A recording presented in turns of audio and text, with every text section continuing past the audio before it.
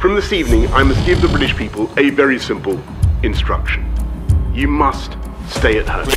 All experts agree this is going to get worse. The NHS will not be able to cope and more people will die.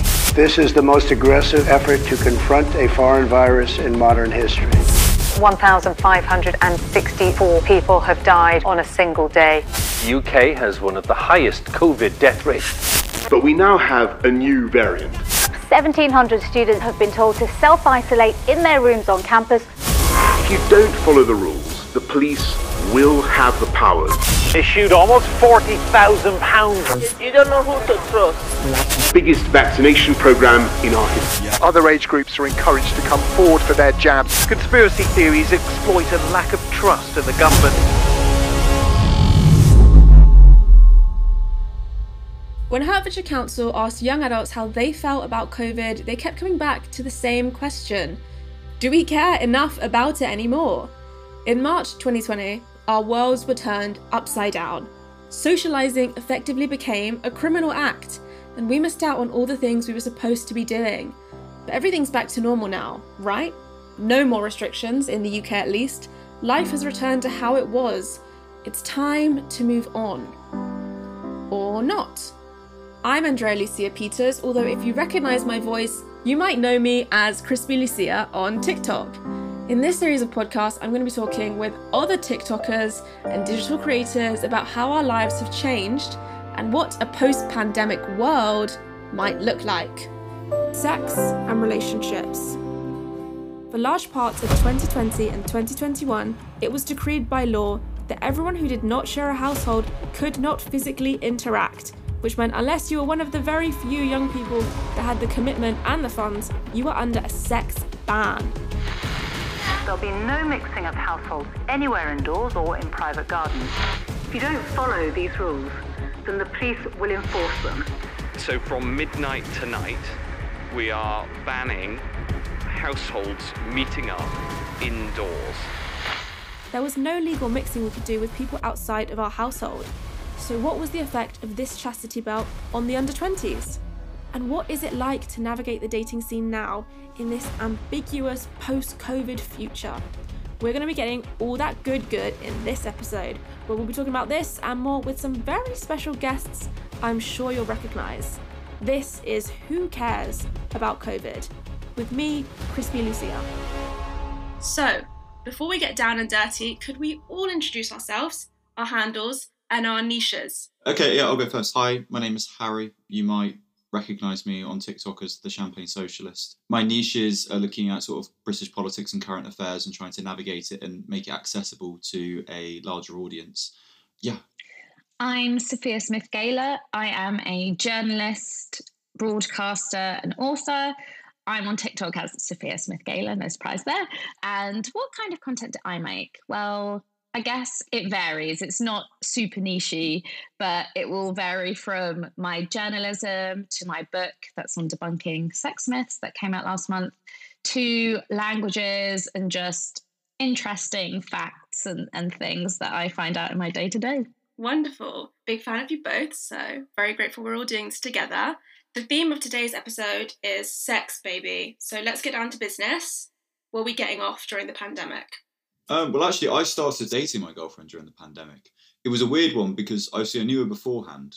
We had met before. And then when COVID-19 started, obviously we went back home, but we weren't sort of together and sort of navigating it. And because of the rules in place, it was incredibly difficult to try and navigate because you want to have a meaningful relationship, but at the same time, respect the rules. As someone who had basically spent a lot of time in lockdown, as everyone else had, it was hard. And you did feel that you wanted some human contact. You wanted to do that. So yeah, definitely trying to navigate in the rules. It was difficult because I think the government didn't make it very clear a lot of the time. And especially, I remember there was that interview with Matt Hancock on the Kay Burley show. Yeah. And it was asking sort of about this sex bubble. And you could sort of see him looking quite awkward. And obviously a few months later, we found out why.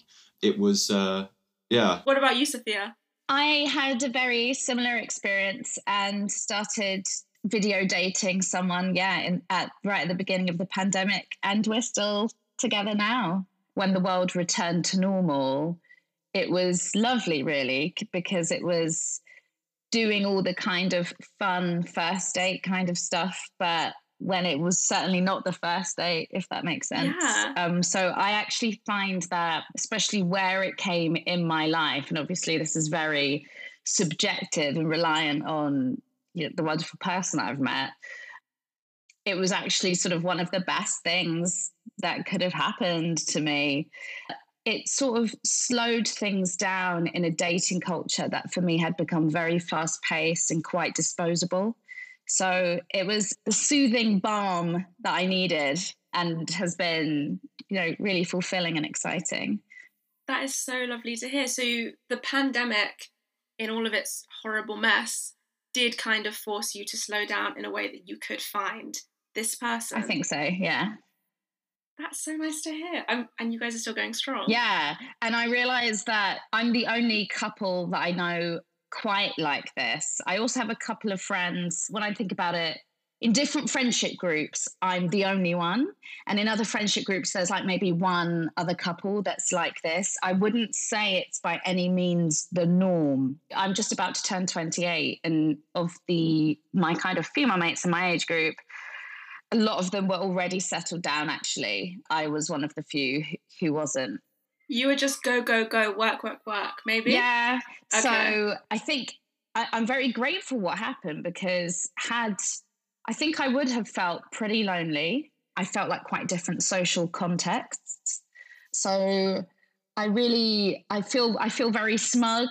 I feel very fortunate, and we'll get onto it, but we know from the research that's coming out from the pandemic that for a lot of people, unfortunately, it hasn't been this obviously remarkable experience. And it's been really, really challenging for people in a way that isn't talked about nearly enough. Yeah. So we'll get onto that.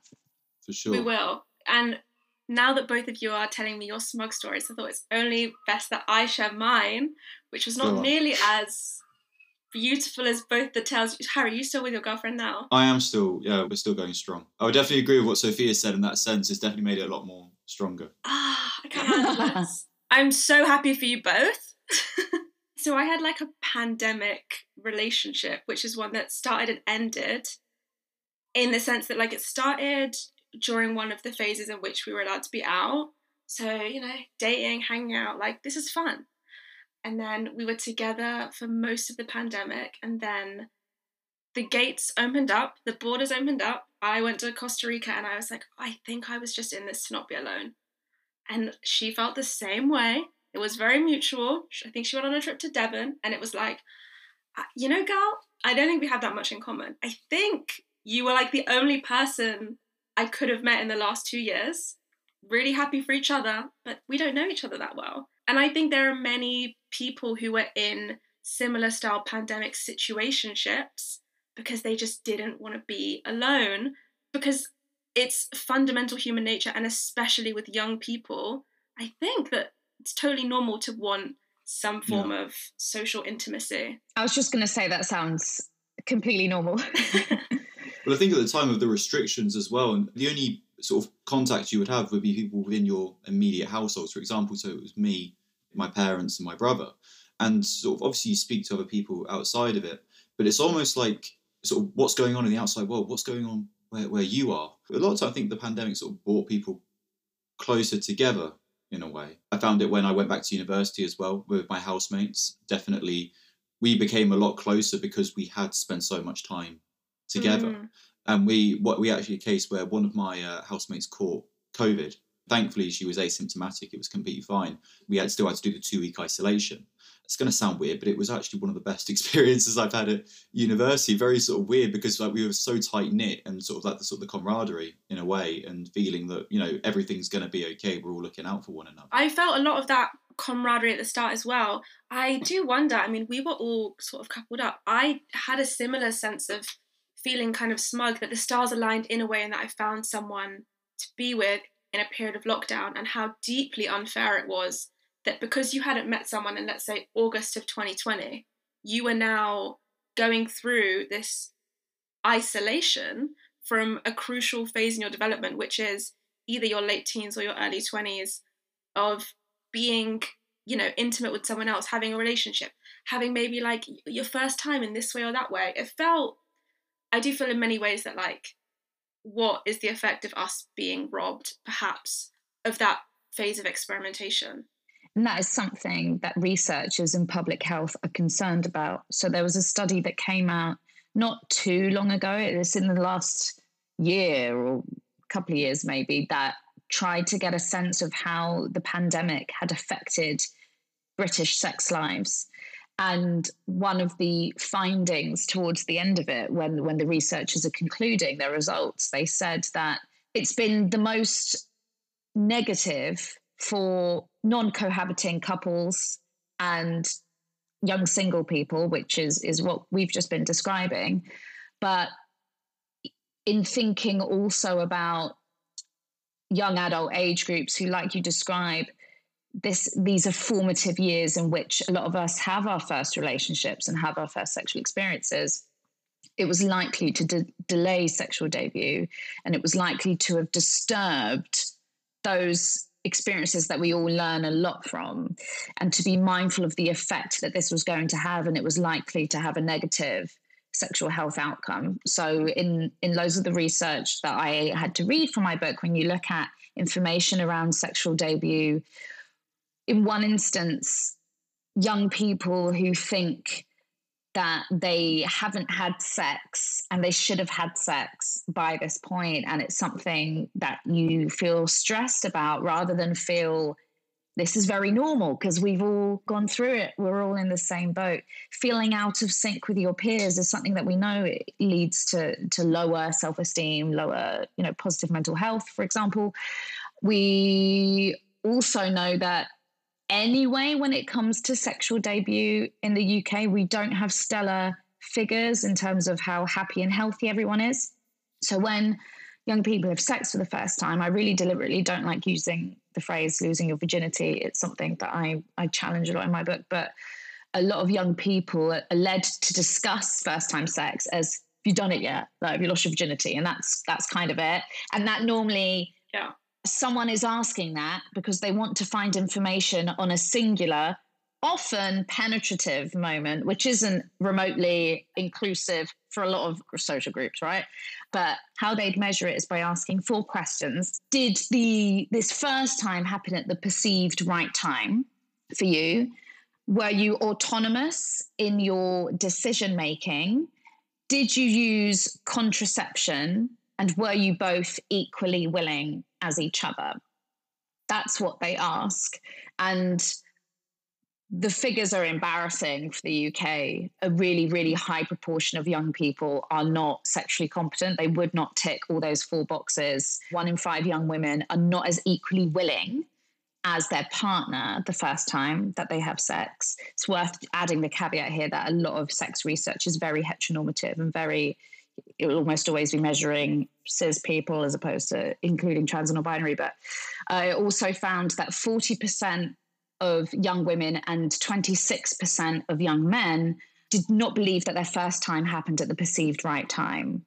So those are pre-pandemic numbers. Already shocking. Imagine the effect of a pandemic that is only going to mix a lot of those things up for the worst. Yeah. In my experience, I definitely feel like when I had my sexual debut, which it's a term I will now be using, I already felt like if it's not before a certain age, I'll be such a loser. And this is considering someone who I considered myself a feminist, not heteronormative, had all these other things that you think, oh, she's super confident. I still was like, if I don't lose it by a certain point, I will be a social reject, a social loser. And to imagine the added pressure of, okay, so I would have missed that timeline if I was stuck in a pandemic. How does that make me feel? I can only imagine how people younger than us, with all those conflicting feelings, are made to feel. Harry, I see you nodding along. Yeah, no, I was just thinking about my own personal experience. I lost mine when I was young. Actually, when I think back on it now, I was like, I wasn't ready at all.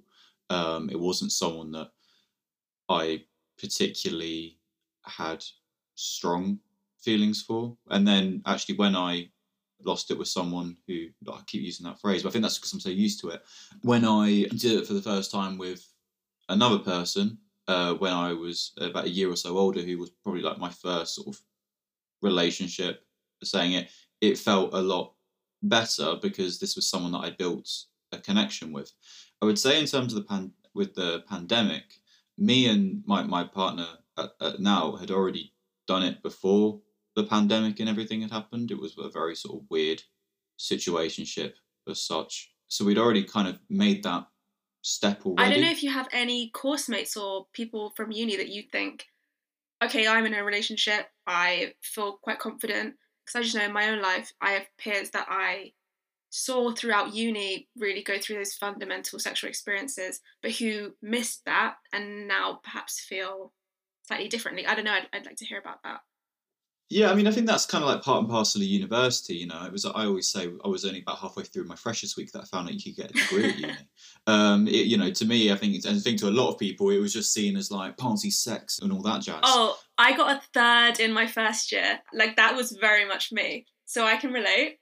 I don't even remember I think I got like a 2-1 or something, but I think because most of my university experience has been Zoom calls and vibes, it's only really sort of a proper sort of university experience as such. Was what I always say when people say, well, what was university like for you? And it's like, my experience will be completely different to yours, and that is a good thing. And then at the start of my 3rd year, when things had opened up, you could go back to clubs provided that you were vaccinated. You could I could see like a lot of people moving mad's not the right word, but it was definitely much like I've basically spent a year cooped up. I need to sort of let loose, set free. A year of celibacy. And be someone who at the time was in a relationship, just sort of watching all of it and just being like, you lot disgust me. It's sort of like, it's like, have some composure. You're acting like you've never seen a woman before. Like, come on, guys. Like, some composure, please. It was disgraceful. Don't hate the player, Harry. Some of us were out there. No, I saw it and I thought, this is disrespectful to the culture. Just like, why? But then I saw like a lot of people were using stuff like Tinder as well, which I think, Tinder's got its own problems, playing into sort of the hookup culture that's sort of become part of our sort of generation. And actually, in some cases, watching people, when you go to parties and stuff, actually meeting for the first time and removing that sort of aspect from it has definitely been an experience. As an outsider, really, because I was already established, being able to watch from the outside and seeing the way different people were behaving and just seeing the different interactions is very interesting. Absolutely. Luke and I met on Tinder, so I always challenge this understandable, because I experienced it too, vilification of dating apps as supporting an element of current dating culture that some of us find quite problematic or may have negative experiences of. My philosophy is kind of, if you feel like you have negative dating experiences, chances are you may experience them with people you met offline just as much as people you met online too. Something I just want to add, just from what you said earlier about this loss to have sex by a certain age, I definitely felt like I couldn't be, again, Harry, like you were saying, virginity loss, losing my virginity, all language I have long used. And it's as I've gotten older and done the kind of writing I've done that I've forced myself to really probe it. But at this point, I was using this language and I was like, I can't be a virgin at uni. That was my thing. And loads of the girls I remember at sixth form. Because if you are, Sophia, what did you think you would be? Like, what was that? It's really silly. It's really, really silly. No one would have cared. In reality, no one cares. I know. I mean, that being said, there is like, I was going to say, in some cultures, there's this idea of sort of like get with a virgin type sort of thing. I definitely noticed that. I've heard cases with people, like said it, like over in like sort of Durham and sort of unis like that, where there's sort of this culture of like get with a virgin or something, and it's like, it's fucking grim. I would say that stuff is so obviously present, but I mean, amongst adults, like I think we've all had sex. I think we're allowed to say that. I don't think any less of anyone who is an adult who has chosen not to have sex at this age, truly. But where you were at your point in life, Sophia, you were like, everyone will think I'm what? Like insane? Everyone would think, people would think I was weird, and people who I may want to date may not want to date me because of this sexual identity and profile that I have, which a lot of people, researchers also found that a lot of people not only feel that way, but I remember reading one study, I think it was one that had been done in the US, where women who had never had sex like a really high proportion of them had wanted to have sex for the first time with someone who had had sex. They didn't want to have sex with another virgin. They wanted to have sex with a non-virgin. And the fact that we associate these ideas with these different identities is quite harmful, because again, you're not looking at being prepared and ready for sex in the right way. And if one of those questions that those scientists ask, which is in their sexual competence survey, were you autonomous in your decision making? That means, did you do this because you really wanted to and not because you felt pressured? And that's not only pressure from a partner, that is pressure from society telling us you need to do it now. So we need to be conscious that we do live in a society that holds a value system that is promoting negative sexual health and well-being. Absolutely. And like, we exist in this sphere and we have to sort of deal with it. So it's definitely not like all on us, which kind of leads me to, we were talking about dating apps and stuff. I don't hold very much judgment towards young people who are on dating apps and who were hooking up against the rules. And so within reason, I would judge someone if they had gone to a sex or fetish party. I think that is uncouth, to say the least. But I do think, to an extent, one of my friends had a long-term boyfriend who lived next door to her, but was not allowed technically to see him. And she broke the rules, and I was like, I personally don't hold any judgment towards you. Do any of you guys carry any judgments from that time period of people who did X or Y? Or are we just sort of saying, in regards to sex and relationships, people kind of had to follow the beat of their own drum? What are your guys' current concerns in the realm of sex and relationships now that we are in a post-pandemic society? My biggest concern from the work that I've done is that a lot of young people have missed out on robust, inclusive, comprehensive sex education. And I know that half of 16 to 17-year-olds got no sex education during the lockdown period. Wow. And over a quarter had learned nothing over the pandemic about the attitudes and behaviour of men and boys towards women and girls. So by that, I think the survey was probably referring to gender dynamics and addressing gender stereotypes that they may encounter and wish to challenge. 37% hadn't learned anything about power imbalances. 36% had learned nothing about pornographies. 39% had learned nothing about gender identity. And that's not right. That shouldn't have happened. No, all these young people have just been left to be totally ill-equipped to move on into their futures. I think you mentioned pornography, and I just imagine, like, we're a generation that has already, I think, been severely negatively affected perhaps by pornography, and to continue that cycle in which they may not have been able to see someone who they are interested in person for 2 years, and instead had to watch sort of images on a screen, like, how must that have how must that affected all of our sort of psyches? I mean, I have no statistics or anything to back it up. All I have is, in this situation, is personal experience, and I can tell you from personal experience. So I would have been about 13, 14 the first time I was exposed to pornography. And I remember the first time I watched it, there was almost disgust. Like, because I was like, what is this? It didn't, I'd heard people talking about it at school, and then sort of in my sort of adolescent curiosity decided to Google it. And my first thought was, what is this? It was the first, I remember I saw it and I never clicked on any videos. I sort of just looked at like what was there and I thought, this is weird. And then I remember watching it and I was like, again, I found this weird. And then before you know it, within a year or so, I was watching it like every day, and it became so used to it. So then the first time I was with a partner, because I've become so used to getting off on that, when I was actually with a person, I found myself unable to really do anything, or unable to finish, I suppose I should say, because I become so used to that. So then I stopped watching it, and there's been on and off sprees. I'm now 21. I haven't watched that sort of stuff in around sort of 3 years or so, because I became so used to it.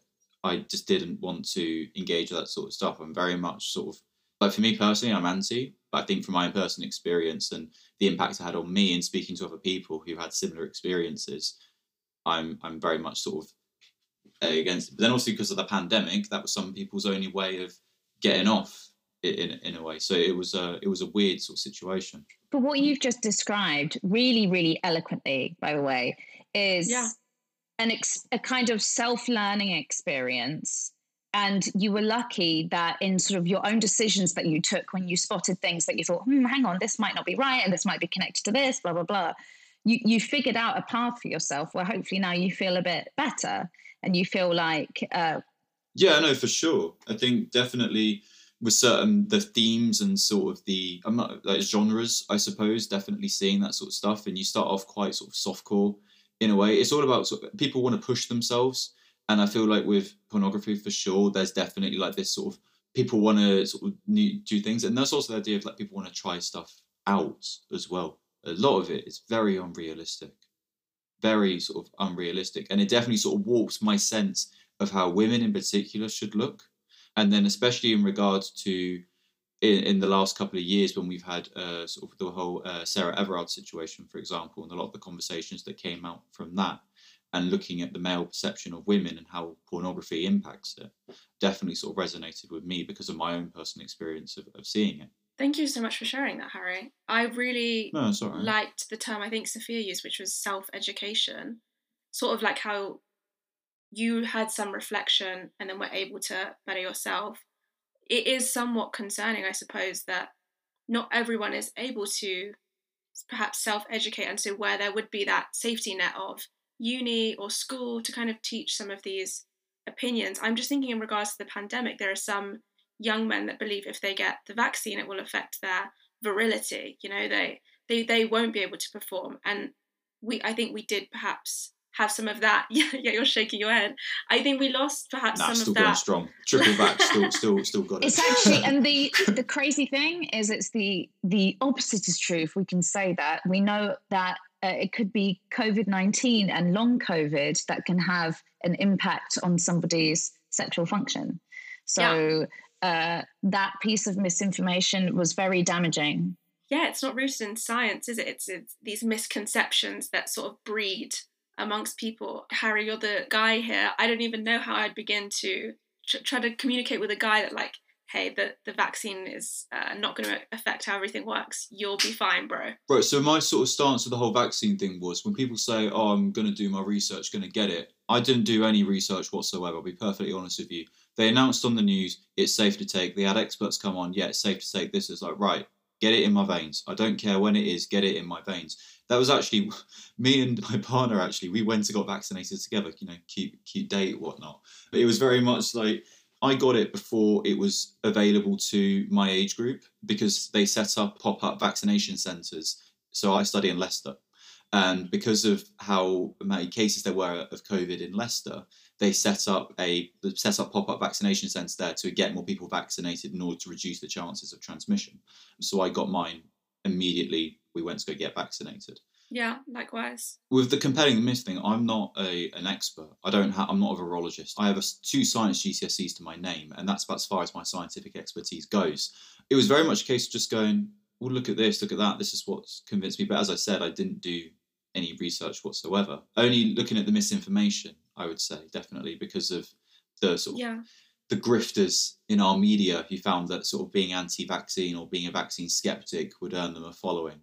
I sort of wanted to sort of try. And I think they pervaded all communities. So they had to do a number of studies, like in some cases, like to try and say, like, look, COVID will affect that. So the way you'll be most safe is to get the vaccine. I was going to say, I don't date men, but I date women. And there were similar sort of misinformation campaigns that were like, okay, they didn't target our virility, but they were like, this could affect your fertility. I remember the fertility ones. But I never remembered the whole one about impotency, I suppose. I mean, I, like you though, got triple vaxxed and was like, the data is clear. I am not a doctor, but I know how to read.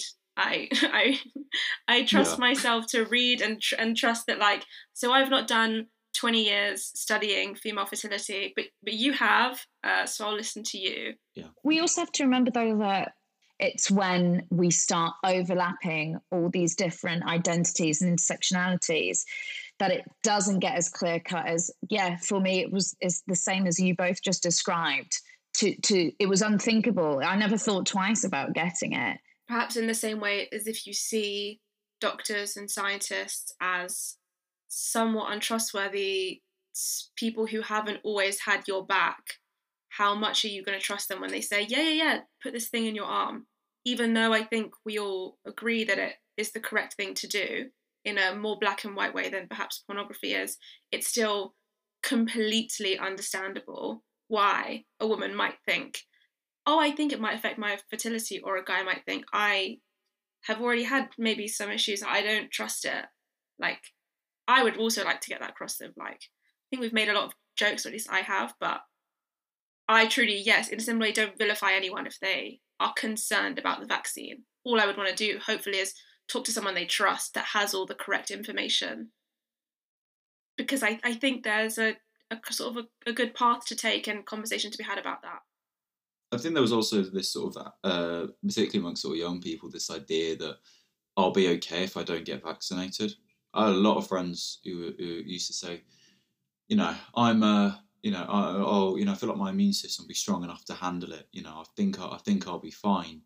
And I was like, well, you don't know that. I think for me personally, I'm quite fit and able. When I got COVID, it completely incapacitated me. I was, knocked out for a couple of days because of how bad it was.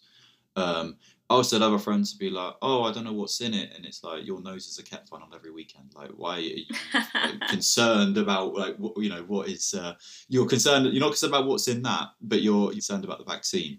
But again, it just comes down to reading it. But then with medical journals, for example, if you don't have any sort of experience of reading them, it's one of those things where you have to read it with a dictionary beside you, or medical dictionary beside you, to understand a lot of the stuff that's in it. It's about making it accessible. But then when it's made accessible, then people, they feel like maybe it's too simplified, and that it's that it's almost like, oh, why are they simplifying it so much? What aren't they telling us? And this, 100%. So I was wondering, in this conversation about sexual competence and vaccines, should we get to a point in a post-pandemic future where we are disclosing perhaps if we've been tested recently and if we've been vaccinated recently? Is that something that, how would that conversation go? Is that something that you guys would be interested in? I just say this for myself because I am always been, in a very sneaky way, kind of a stickler for getting STD tests between partners. Like, in a very anal retentive way that has often been labelled as not super hot. And for myself, I think I would not feel comfortable being with someone, at least long term, who is unvaccinated. What do you guys think about that? Will we get to a point where we are disclosing several things about ourselves before we have sex? We should already be at the stage where sharing when we last did an STI test and feeling like it's an open, normal, non-awkward conversation to say, oh, well, I'm going to get one and I'd be very happy if you got one too. And then the other person should be like, great idea. Yes. Maybe like Harry, you two got vaccinated together. Go for a little date, go for a little sojourn to the GUM clinic. Yeah. Well, now it's all now they send the kit to you, so you've got to do it. You have to do it there. Exactly. Which definitely made it a lot more accessible. I think because of the pandemic, making sort of moves like that. Definitely, a few friends of mine who have been in situations where they've had to get tested, they were able to do it, and it's very discreet, very sort of easy to do. But definitely sort of opening up, because also you don't want stuff spreading. The last thing anyone wants is a chlamydia outbreak in the uni halls. That's almost as bad as not taking the bins out. Can you imagine a double C outbreak, COVID and chlamydia in one dorm? Ooh. I bet it happened at some point. For sure. I think, combination of, if COVID and freshers flu didn't wipe out an entire generation of students, I don't know what would. Tinder. I remember there was a point where I didn't use Tinder. I did. I think my girlfriend might be a bit pissed off with me. But you could put your vaccination status on Tinder as a way of letting people know that you're. I don't actually know how that was verified. I don't know. I don't know whether you had to link it to your NHS thing or it was just like I'm vaccinated. In the work I've kind of done around misinformation and conspiracy theory belief, if something, heaven forbid, but if something happened with my relationship and I found myself sort of in a new relationship, the idea of someone being unvaccinated compared to me being a vaccinated person, if there wasn't a very understandable health reason behind why they were exempt from the vaccine, I would be interested in getting to the source of why they didn't get vaccinated. The chances are there may end up in that conversation being something that emerges that shows we come from very two different worldviews. It may show someone questions experts or medical authority in a way that you, I think, understandably as a partner might think, right, what else might this impact or affect in our future? I think it's quite, I honestly think that for how I am, I would find out pretty early on it wasn't going to work between us, probably long before it would get to the chat where it is revealed they are unvaccinated. Yeah. Do you see what I mean? Yeah, absolutely. But if you saw on Hinge, I would show you guys, but I'll paint you a picture. On Hinge, there's like a little syringe, and then next to it you can say like vaccinated, half vaccinated, never. If I have yet to see anyone with the never, but similarly to you, Sophia, sort of, I think if I saw that on their profile, I think it would be an instant no. Just in the sense that I think it would demonstrate that our values are not aligned in some way. Of course, with the caveat being, if they were unvaccinated for a health reason or for something that I could understand, I would be like, we sort of agree on that. But if they're electing to be unvaccinated. Well, it comes down to this idea of duty, in a way. Yeah, exactly. I was going to say, in terms of getting vaccinated, I saw it as an issue with the question of someone's morals. So, for example, the whole sort of wearing a mask thing, I think one of the things the government did great was thrived off division with these measures, creating division as such, because vaccines weren't compulsory. You just, if it was available, you could get it done. And I think it kind of showed someone's morals, whether they got vaccinated or not. Everyone wanted to get back to normal. And if that's how you got back to normal, then take it. Same with like wearing a mask as well. I still, when I'm out and about, if I'm in a densely populated place, I still wear a mask, mainly because it sort of makes me feel a bit more comfortable, and also just for personal safety as well. And actually, when you read in the reasons that a lot of sort of Southeast Asian countries started wearing masks, it's because of public health and this idea of sort of caring about different people. You don't want someone next to you sneezing or coughing, but if they're wearing a mask or something that's containing it, it might make you feel a bit more comfortable. So I was very much of the stance that, obviously it comes down to personal choice, and people may give you a bit of an odd look, but I don't really care, to be honest. For me, it's never a question I've thought about because everyone in my social circle has been vaccinated, and I've assumed it's a given.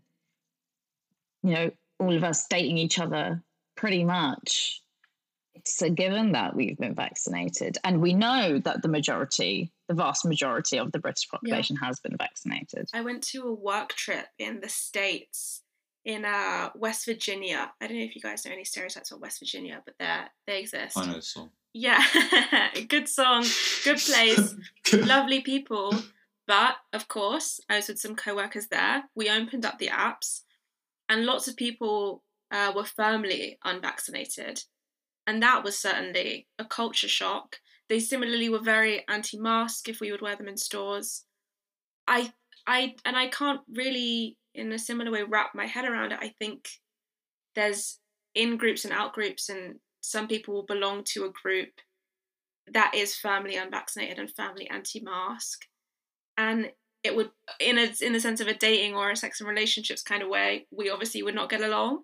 But I would hope the people that remain unvaccinated, I think I'd love to have a chat with them about what their reasonings are. I mean, I know a few people who initially chose not to, but then because of the measures that was going to be introduced, they got vaccinated. It wasn't like it was a choice that they felt was forced upon them. So say like Austria, for example, they were going to introduce lockdown measures or restrictions to people who weren't vaccinated as a way of encouraging people to get vaccinated. The downsides of that is that it fuels this idea of this sort of new world order and these conspiracy nut jobs who believe that their rights and liberties are being taken away from them. And it sort of plays into that philosophy, which can be quite dangerous. Yeah. I'm going to lead us into our big question for the episode, which is, how are we imagining a post-pandemic future for our sex lives? Big question, because we've been speaking so much about all the possibilities, what like held us back, how in some ways it was good and bad for us. I'm imagining the future. I am seeing it as a bright one because I have to. I don't know about you guys. My hope is that if we take mental health and well-being more seriously, we take sexual health and well-being more seriously with it. In an ideal world, the government and people in positions of educational authority would be taking it on as a priority right now to really inundate schools with high-quality sex education, because we have catching up to do. If we don't catch up, all these young people are going to enter the big, wide adult world. They're going to be interacting with people like us. They're going to be interacting with lots of people their own age. And chaos will unfold if we aren't all given a bit of a helping hand, frankly. Absolutely. Harry? I think it's almost going to be like this sort of renaissance, isn't it? COVID isn't really on everyone's minds. I think there used to be a point where you could ask someone, how many cases and deaths have there been today in the country? They'd be able to tell you. And now these days, I don't know if those stats are even being made as public anymore. I think it's still just trying to sort of navigate it as well. I think for me personally, nothing is really going to sort of change because I'm quite established. I don't see myself,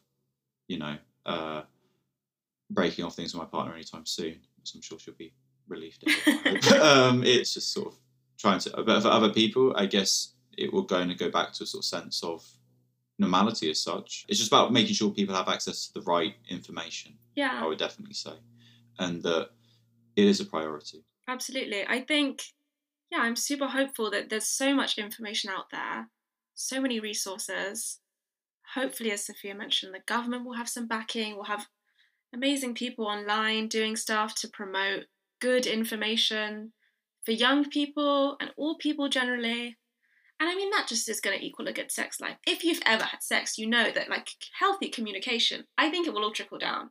I think the more people are talking, the more people are feeling good, educating themselves, learning, I think sex lives are going to go through the roof. And this is real sexual liberty, what you were describing. Sexual liberty and freedom. We're all raised around hearing those things. And the assumption is that means that we can be promiscuous a lot of the time. That is what sexual freedom means, promiscuity. It will for some people, doesn't for everyone. True sexual freedom and liberty is the freedom to define our sex lives for ourselves, free of judgment and with full awareness and information and being informed throughout. That is true sexual liberty. We do still live in a world where, for example, in Britain, 37% of people mislabel the clitoris on a diagram, regardless of gender. It's 40-something% in terms of the number of people who do not know necessarily that cis women have 3 holes, as it were. Regardless of gender. Oof. I didn't know that till I started 19. I thought it all came out the same hole. Right? Same! And I have them! Not the same. Like the 2 front ones. I thought there was only 1 hole at the front. And then Sophia said 3 just now, and you were like, Jesus, what? That will be true sexual liberty. Because how do we really know how to enjoy sexual freedom if we do not have sexual knowledge? And that does not mean knowing how to have sex. That means it's a lot broader, and it's a lot more ambitious than that. Well, maybe that's a post-pandemic future, is that men will know, and people of any gender will know that there are 3 holes in a woman, where the clit is, and we'll have a good groovy time. Yeah, that caveat of all genders is absolutely shocking, I must say. Wow. Yeah, maybe we'll leave it there for this episode. Thank you for joining me, guys, so much. Please drop your handles. What are you promoting? What do you want people to go and find out about you? Harry, you go first. Okay, so my TikTok handle is champagne_socialist. And then my Twitter, if anyone is interested in following that, is just the same, is the Champagne Socialist. and that's it. Hype yourself up. Why should people go follow you? Hype it, Harry. Ooh, ooh. I like to think I'm quite clever. He's really clever. Based, He's yeah. really clever. No. Gives really based takes. Try to make things more accessible. Yeah. And that's it. That's it, really. I don't really sell myself that well. Got to plug my book, otherwise I'll get into trouble with my publisher. But 1 month ago, it's brand new, my brand new little baby, Losing It, Sex Education for the 21st Century. And it's all about debunking sex myths and misinformation, charting who profits from them and who suffers from them, and charting a new world of sex education and better fact-based stories we could be telling ourselves. And if you like my content in 59 seconds on TikTok, I hope you will enjoy my content in 70,000 words in narrative nonfiction format. But if you want to also check out the TikToks, they're at Sophia Smith Gayler, and I also talk a lot more about my day-to-day journalism as a senior news reporter at Vice World News on my Twitter and Instagram. Which is also at Sophia Smith Gayler. Is that at Sophia S. Gayler? Because Twitter and Instagram don't let me write Smith, because it takes up too many characters. I mean, that's low-key, that's fine, because Instagram is ugly now. That is a piss take. I will also say, Sophia's book has a lovely cover, beautiful colours on it. If that is a prompt for what you want on your bookshelf, just get the book. Wonderful. I think we're going to wrap up for today then. Thank you so much for joining me, guys. Thank you for having us. Great, thank you. Before we go, I did want to issue a little disclaimer. Not everyone can get vaccinated. There are a myriad of health reasons that would mean someone cannot get vaccinated. Not that they're choosing not to, but that they can't. Our conversation was not in any way reflective of those who are unable to be vaccinated. When we were talking about unvaccinated people, we were almost always talking about those choosing not to get the vaccine. Thanks for joining me, Crispy Lucia, in today's sex and relationship themed episode. If you've enjoyed hearing my dulcet tones, you can find me at Crispy Lucia on all platforms. To have your say on today's topic, find out more about COVID and book your vaccination if you still haven't, check out the links in the description at whocaresaboutcovid.com. And catch us next time when we'll be talking about college and uni life. I'm Crispy Lou, and I still care about COVID. Do you? Brought to you by Welland Hatfield Council, produced by Milky Films and Redwood Studios.